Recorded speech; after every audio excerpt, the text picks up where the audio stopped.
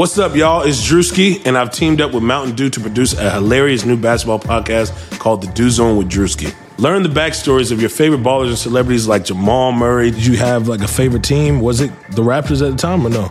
Was the Raptors even started around that time? Come on, bro. I ain't that old, fam. You talking like I'm 50. Taylor Rooks, Asia Wilson, and many more. You won't want to miss this. Listen to The Dew Zone with Drewski on Apple Podcasts, Spotify, and wherever you listen to podcasts.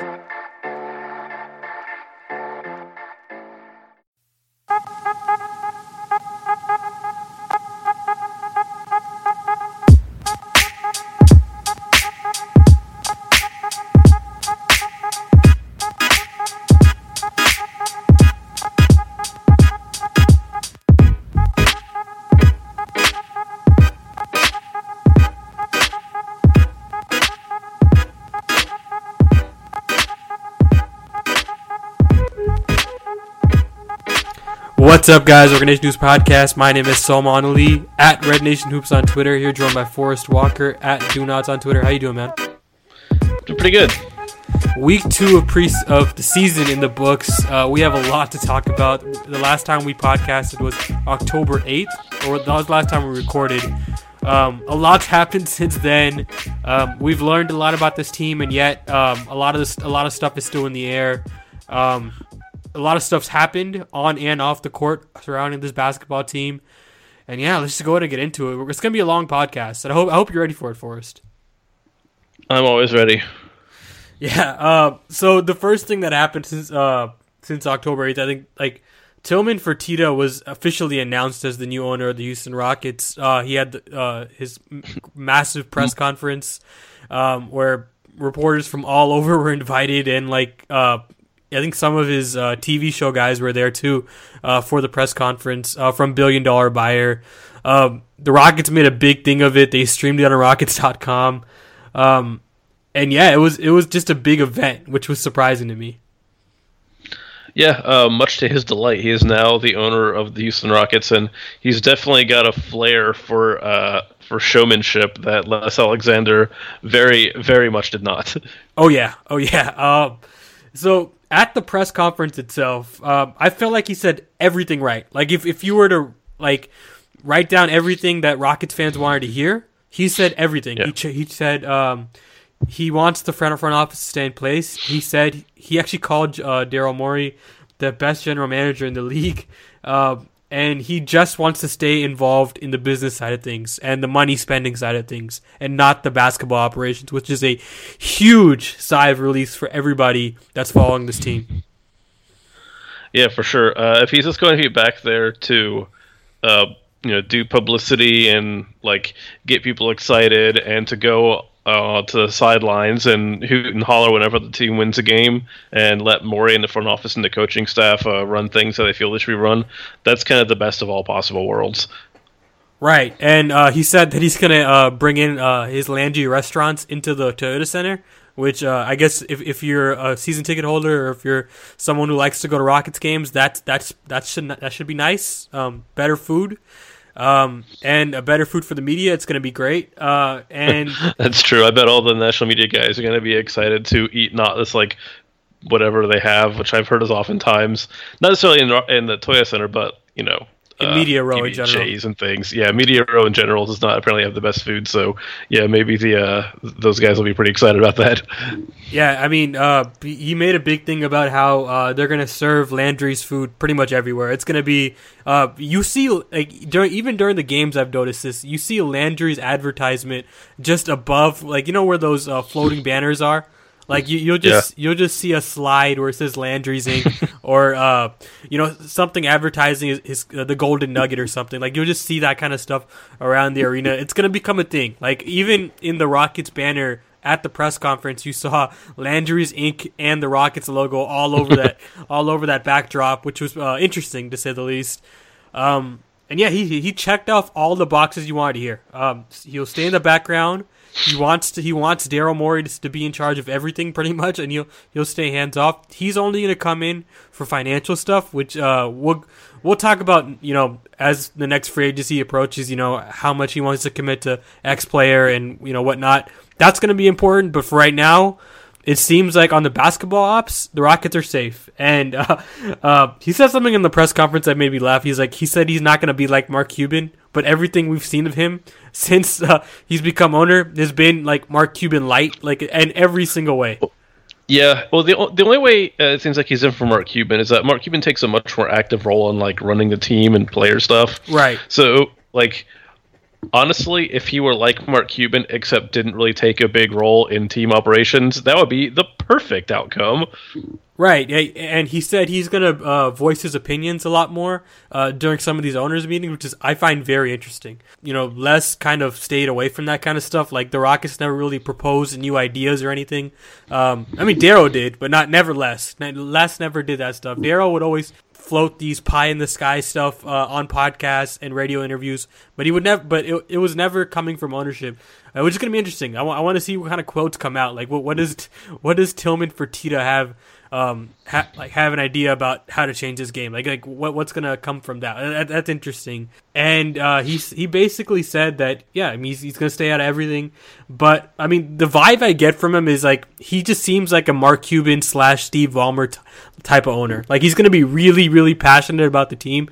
He's gonna be really really visible. Like the guy is quite visible on television, on social media. And just in general, he's much more available for the press than Leslie Alexander, which is not necessarily a good or bad thing. It's just different. It's going to be a different type of ownership, I think. Yeah, and we'll see how that goes. It may overall be more fun for the city. I don't think it's going to make a huge difference in the quality of the team.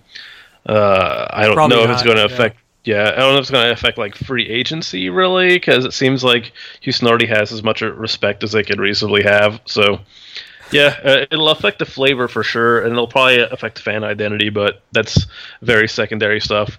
Mostly, as you said, as long as the team is allowed to run in the very efficient way it has been, then everything is golden. Yeah, he apparently bought a Bugatti dealership in Houston, which was, I mean, sure. The guy likes to show his money around, right? Like, it's gonna be interesting. It's gonna be very, very entertaining. Whether you're a Rockets fan or not, he's gonna be out there. And it's gonna be fun. It's gonna be really, really entertaining for us to cover, to watch. He's gonna be a spectacle. He's gonna be like, I mean, he's already out there like waving flags and stuff, like quarter breaks and things. So yeah, he's definitely way more active and excited than Les ever was, and that's a good time. Yeah, and to be fair to Les, he's also much younger than Les was. Yes, yeah. Les is old 20 years ago when he bought the team, so right, yeah, 25 years ago. Yeah, this is an energized man, and he's willing to show that energy. So let's go ahead and get to opening night, which was completely crazy. We talked about this in our last podcast. Like I threw out the crazy theory that what if the Rockets beat the Warriors? Like Twitter would blow up, and that's exactly what happened. The Rockets beat the Warriors, and we lost our. I mean, it was just a crazy experience. Like, hey, remember how a ref like broke his ribs in that game? Yeah, that was an insane game all around. The Rockets were down by like 20 or 30 or something like that, and made all these crazy comebacks that would go up and down, up and down. And just when you felt like the Rockets were out of it, like they just hit like 3 threes in a row and go in transition and just easily catch up. And it was just a crazy game. And we saw the first appearance of Chris Paul in an actual Rockets regular season game. Also, the last one. Right. And Chris Paul and James Harden, I'll admit they looked a little clunky offensively, but defensively he was good. And offensively, towards the end of the game, he sparked a big 7-0 run, which I'm not sure if anybody remembers. He got a couple of steals on. I think he got a steal on KD. Towards the end of the game, I think maybe the third or fourth quarter, that sparked the 7-0 run, that sparked the comeback to eventually win the game. So he did have an impact on this game. His plus minus wasn't very good, but if you watch the game, he was very much a force to be reckoned with. Whether or not go ahead. Yeah, there's good signs there, and we'll get to that. But I want to ask this real quick: do we feel better or worse about how important that win was at this point in the season. Now that we've seen more of the Warriors. I don't know. I don't know what to make of the Warriors right now. Honestly, like they just Right? they just lost They to just the not Pistons. care. Yeah, I think that's what it is. Like, I don't think they suddenly got less talented. Like, I don't think that's what happened. They just seem kind of all over the place defensively. Like, offensively, they're definitely that same Warriors team that we saw last year that was breaking all sorts of records. But defensively, they're just not there yet. And Steve They're Kerr's getting fights and stuff. It's weird. It is weird. They're 4-3 now. They just lost to Detroit tonight. Yeah, this is a real like departure, but I mean, it's always great to get a win against the Warriors on opening night, but like this is not the same Warriors team we saw last year in the regular season. Postseason, different animal, but that is a footnote of hard to tell how good it is to beat the Warriors right now, given that they seem to be letting everyone beat them. Right. And this might be kind of that post-championship hiatus that, Pat Riley always talks about, the disease of more or the disease of me or whatever it's called. Like where you're coming off a championship and guys are feeling themselves and like, you're not really committed to the team like all the way yet. It takes a couple months to get there. So maybe it's that. Like maybe it's that kind of LeBron in the East kind of stuff. Like oh boy, yeah, that team too. Yeah. We have to go back. Yeah, let's talk about this. Let's talk about this game. PJ Tucker looked great in this game. Defensively, he was all over the place, and offensively, he hit a bunch of threes. Right now, he's 38.7% for three on 4.4 attempts per game. That's pretty significant, man. Like the guy is hitting threes at. He's passing up a lot of threes, but whenever he does decide to shoot it, he's hitting them at a high clip. And most notably, like off of Harden passes, he's hitting them at a high percentage. And I don't think that's a big surprise, but I mean, the impact that Harden's having on the looks that he's getting, it's surprising. I didn't think it'd be this drastic, but he's shooting a lot better off those Harden catches. And my only go ahead. Yeah, I think you're right. My only qualm is that I wish he'd shoot a little more readily. Right, that's become a thing. Luke Mbamute and PJ Tucker are very hesitant 3-point shooters, and it's going to take a long time to break that. I mean, they've been in the league a long time. They're in their 30s. They're not used to shooting threes at the level that Houston shoots threes. Yeah. I mean, Houston's shooting, I think, close to 45 threes per game right now. He shot like 57 or something the other day. Right, yeah, it's going up there. And Mike D'Antoni loves to shoot the basketball at a high clip, and he will chew you out on the sideline if you don't shoot that basketball. And we've seen a lot of that in their direction. But PJ Tucker looks great. His signing is starting to look more and more really, really good. Like better than what we even thought it was going to be in the offseason. Like defensively, he's been awesome. And towards the end of this game, I thought it's just a little quick footnote. I thought it was interesting how crazy the Rockets celebrated after this win. Tillman Fertitta was hugging everybody. He was hugging PJ Tucker, James Harden. Chris Paul went up and hugged Daryl Morey, which was interesting to say the least. Chris Paul was yelling, "They can't guard you," to Harden. Like it felt like they won a championship, man. After this, like it felt very much like a big win for this team, like a morale boost. Like they think they can win. They can beat the Warriors. They've said that all through the summer. This is why the team is constructed the way it is. And it was a big moral victory for the team, man. Yeah, and you've got to think that losing a game on your ring night to a team that you kind of hate and very much take pride in owning every single time down the line would be unpleasant for some team. Right. It might even mess you up a little bit. Right. Who knows? Yeah, the Rockets are totally responsible for the collapse of the Warriors right now. But yeah. Only one team's responsible for that. But right. I know Harden and Paul didn't look great together offensively, but I tweeted this after the game. Like this game convinced me more that I think this pairing is going to work. And yeah, it's not the results of the game per se. It's what was happening during the game. Harden got open catch and shoot after open catch and shoot during this game. The Warriors tried trapping Chris Paul, and that would leave Harden wide open for a three, and he capitalized on that multiple times. And the Warriors just couldn't guard them, guard both of those guys on the floor at the same time, which is crazy because this is a really, really good defensive team, like one of the best in the NBA, and they just couldn't. Even when Draymond was on the floor for the first 3 quarters, it was hard for them to guard both of those guys on the floor at the same time, even though Chris Paul wasn't shooting that great. Yeah, I feel like with them looking just kind of okay with one another, that they were still able to do that. It's a really good sign for when Chris Paul gets back. Right, and Chris Paul feasted on the second unit to make that comeback, which is going to be fun. It's going to be fun watching him in the second unit. They're going to need him, and we'll get to that later. Chris Paul injured his knee he re-injured his knee that he hurt during the preseason of the game. This is pretty significant, man. Like, it was originally listed as a day-to-day injury, but later D'Antoni came out and kind of fessed up that it was going to be more week-to-week than day-to-day. And Mark Stein, by the way, welcome back, Mark Stein, to Basketball Twitter. We missed you. So glad to have you back. Mark Stein dropped a bomb that Chris Paul could miss up to a month, and Woj followed up by saying he can miss up to 2 to 4 weeks. And it's remained a very big who knows.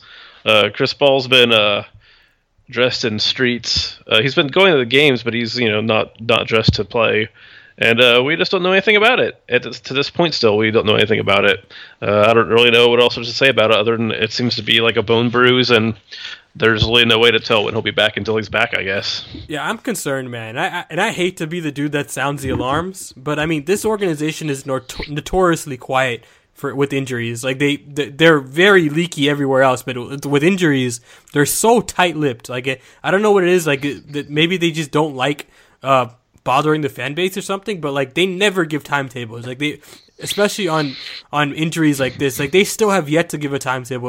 The last timetable was week to week, and all the information we've been getting is secondhand stuff, like Mark Stein and Adrian Wojnarowski from ESPN. Like we haven't got anything from the team officially. Like they haven't said, oh, he's going to be reevaluated in a couple weeks. Oh, he's going to be, we're going to give an announcement on this date as to his timeline. They haven't said anything. They've been very quiet about it, and I'm concerned because, like, we've seen this before from this organization. Like, if you remember Dwight Howard from 2 years ago, he had that weird knee injury too, where the team just came out and said he's going to miss like 2 months. Like, I don't want that to happen because this team, more than ever, they need to gel right now. They need to spend this time, the early part of the season, getting the feel with each other. And this Rockets team, more than any other Rockets team, they cannot survive a Chris Paul injury. Like, they are not constructed to survive a Chris Paul or James Harden injury. They just don't have a lot of depth at those positions, and it's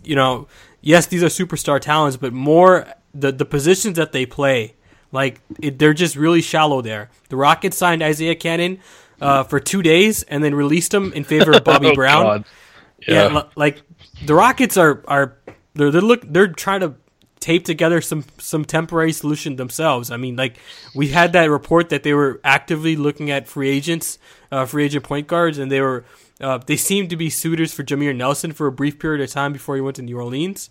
Like, the Rockets are serious about addressing this issue, but I mean, for the time being, for at least the next week and a half or so, like, they're gonna have to be without Chris Paul. And like, yes, their schedule is light right now, but I mean, this is like prime time, gel time. Like, this is where teams get together and get the best feel for each other. And this superstar duo of Harden and Paul, they need to fill each other out this time. Like, the easy wins are where you get the best chemistry rolling. Yeah, I think that's right. They need to. I mean, presumably they'll get him back as soon as they possibly can. Obviously, they do not want to do anything to bring him back too soon. They don't want to agitate or further injure anything. I mean, the weird thing is that I feel like there's cause for alarm and also cause for hope at the same time because they're so tight-lipped. Like, consider stuff with Trevor Ariza, right?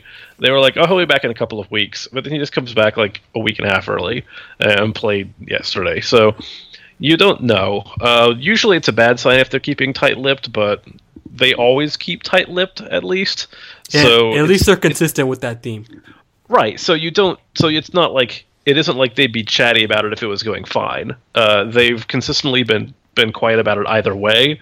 So while it is concerning, it also, if there was a major problem, it would go like this. But if there wasn't a problem, it would also go like this. So yeah, hopefully it's the latter, but just a way to know.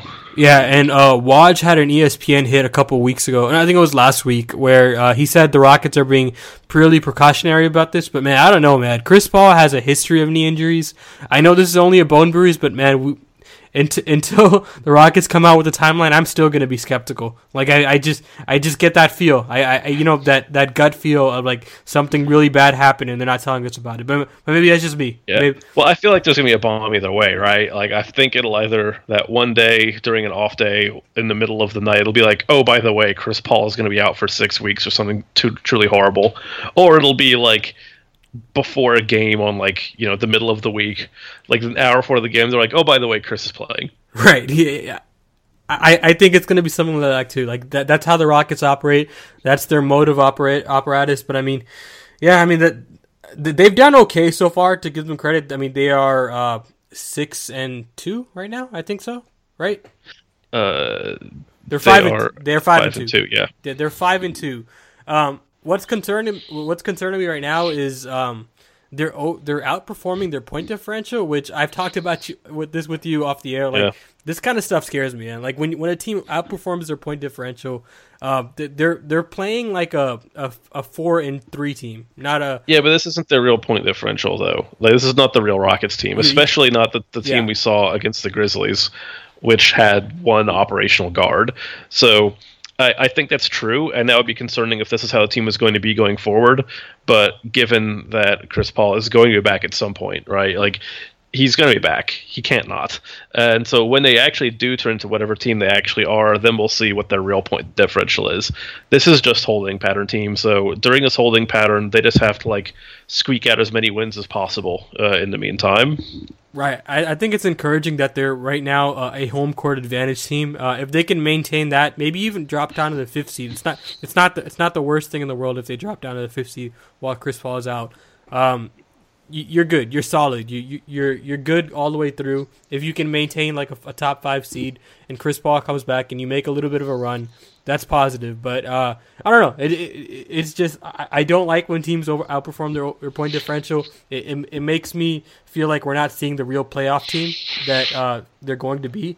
But yeah, you're right. We haven't seen this team at full health since that first game. They suffered a rash of injuries to Nene, Trevor Ariza, Ryan Anderson. Eric Gordon got sick. Yeah, Eric Gordon. Right. Yeah, this team is battling injuries. They're just starting to come back to health. Trevor Ariza just came back. Nene just came back.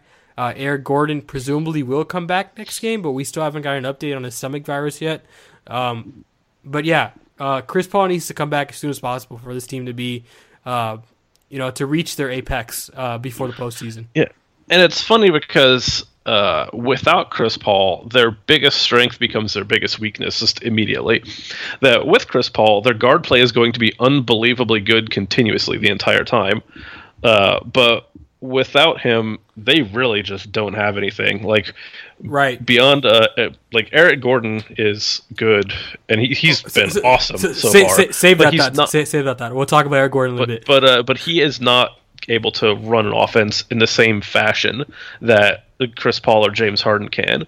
He's not a point guard. James Harden, while typically a shooting guard, also can perform fully as a point guard, and Eric Gordon isn't that. The hope would be that Bobby Brown could at least be a mediocre point guard, and he did in one game, did not in the other one. But that's still better than anything anyone else has done.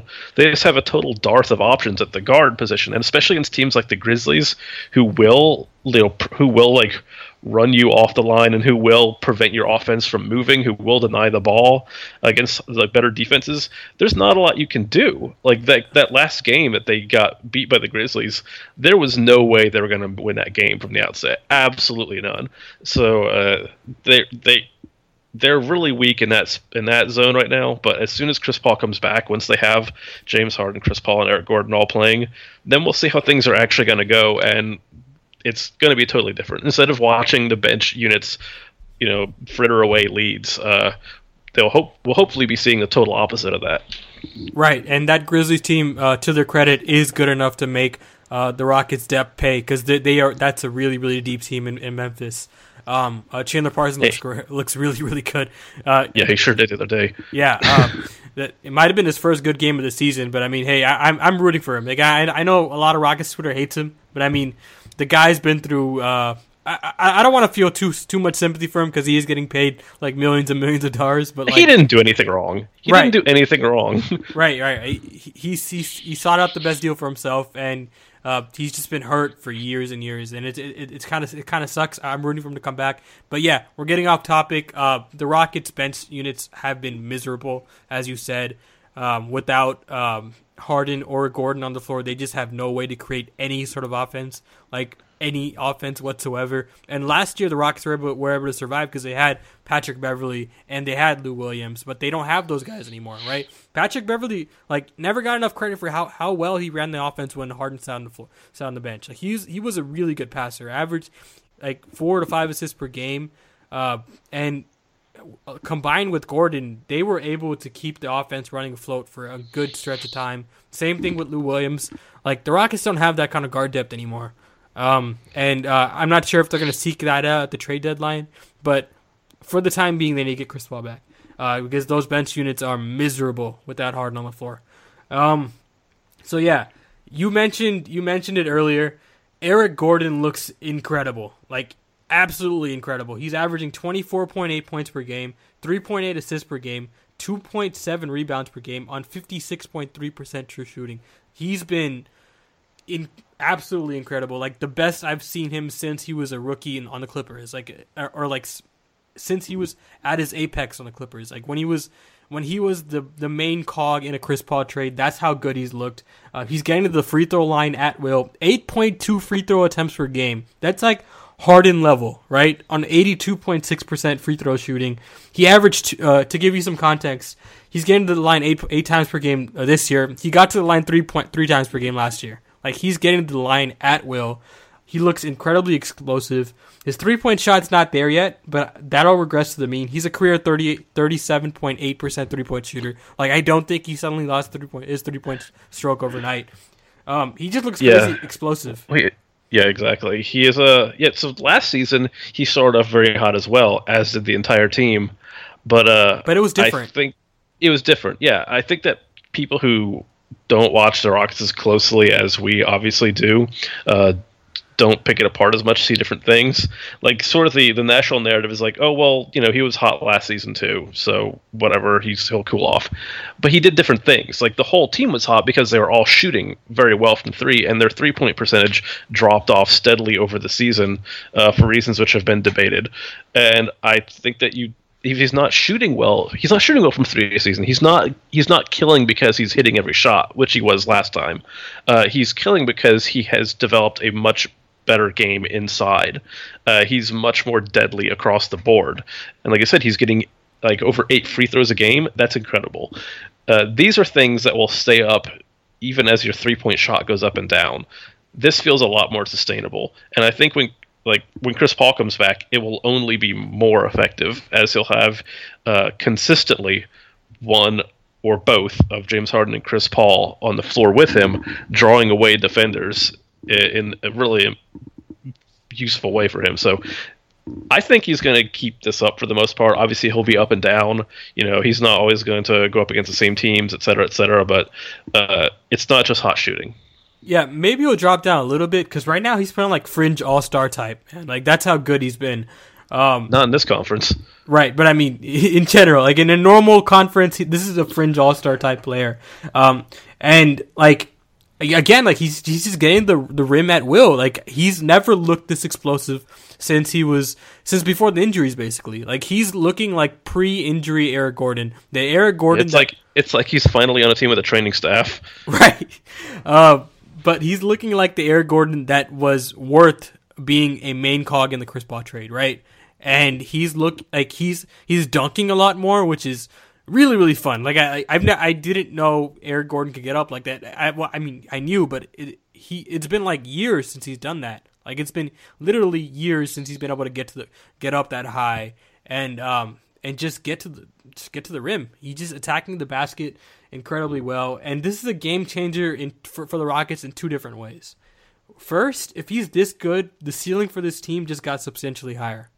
And what I mean by that is, we've talked about the ceiling for this team being a conference finals. Like, what if the ceiling for this team is actually higher than that because Eric Gordon just took his game to the next level? Maybe we should have saw this coming, because there was a column on Eric Gordon during the offseason about him training his body, about him being able to get better to the offseason instead of getting healthy, which is what he's been doing his whole career, right? Because he's battled injuries, season-ending injuries pretty much every single year he's been in New Orleans. And in Houston, he's been able to stay healthy, and this summer he was able to work on his body and work on just his game in general, and that's brought him to where he is today. And it's a game changer for the Rockets, man. Their ceiling this year just got substantially higher. Yeah, that contract he's on is looking more and more like a ridiculous steal. Right. And there is only one contract on the Rockets roster that is not excellent, and that's Ryan Anderson, right? But like, and that brings me to my second point. His contract looks amazing right now, like really, really freaking good for what the Rockets signed him for, and the summer they signed him for, and how he's performing up to it right now. Like, his contract already looked pretty good last year.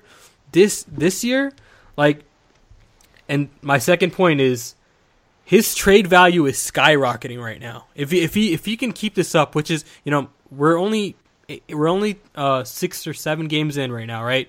We should be cautious about making declarative statements. But if he can keep this up right now, I mean, that contract's going to be one of the more sought after contracts in the league next summer. And if his contract's one of the more sought after contracts in the league this summer, I mean, we talked about. Hold on. Hold on. Where are we going? Hold on. We talked about. Take me on a walk.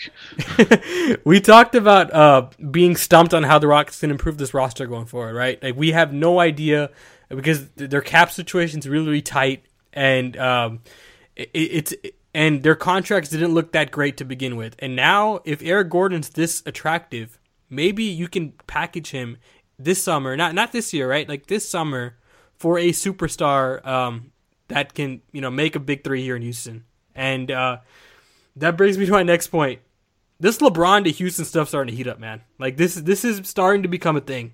Like, consistently, it's talked about a lot, not just on Twitter, but by national pundits who know a thing or two about this kind of stuff, like Zach Lowe. He dropped it in a column. Like, I think it was like the 33 crazy things he does every before the season, like his crazy predictions. He dropped it there, saying, maybe we should take the Rockets as a more serious threat to land LeBron this summer.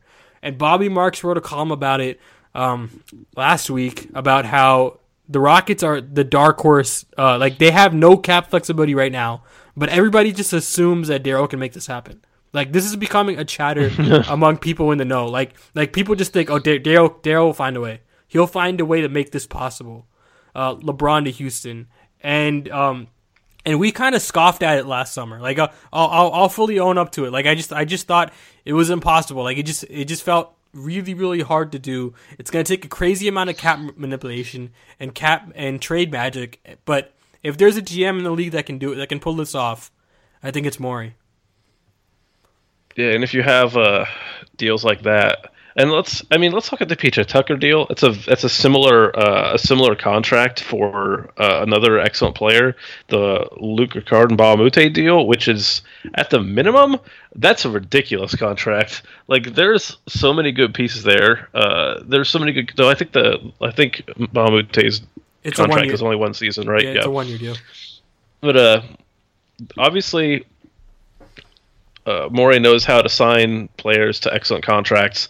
He knows how to position himself for the future. I mean, the better this team does, also, the better all the contracts get.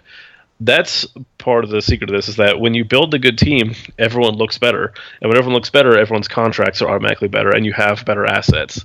I think it obviously comes down to on the crazy pipe dream, the far off, way too far in the future consideration of where is LeBron James going to want to go.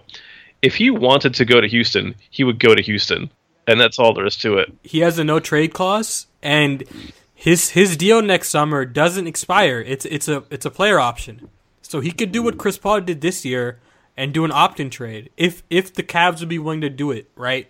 And that contract, that Eric Gordon contract, it's starting to look really, really good. If you can package that with some other deals on this roster, which I don't know what they can do, what they can possibly do, because Trevor Ariza is going to be a free agent next year. That's a contract that you can't deal, and you can throw in some filler, and you can make that trade happen, right? Like that's now on the table because of how good Eric Gordon's played this year, and yet I know it's only been 7 games, but this LeBron stuff is starting to heat up, man. And like I feel like we ignored it for so long.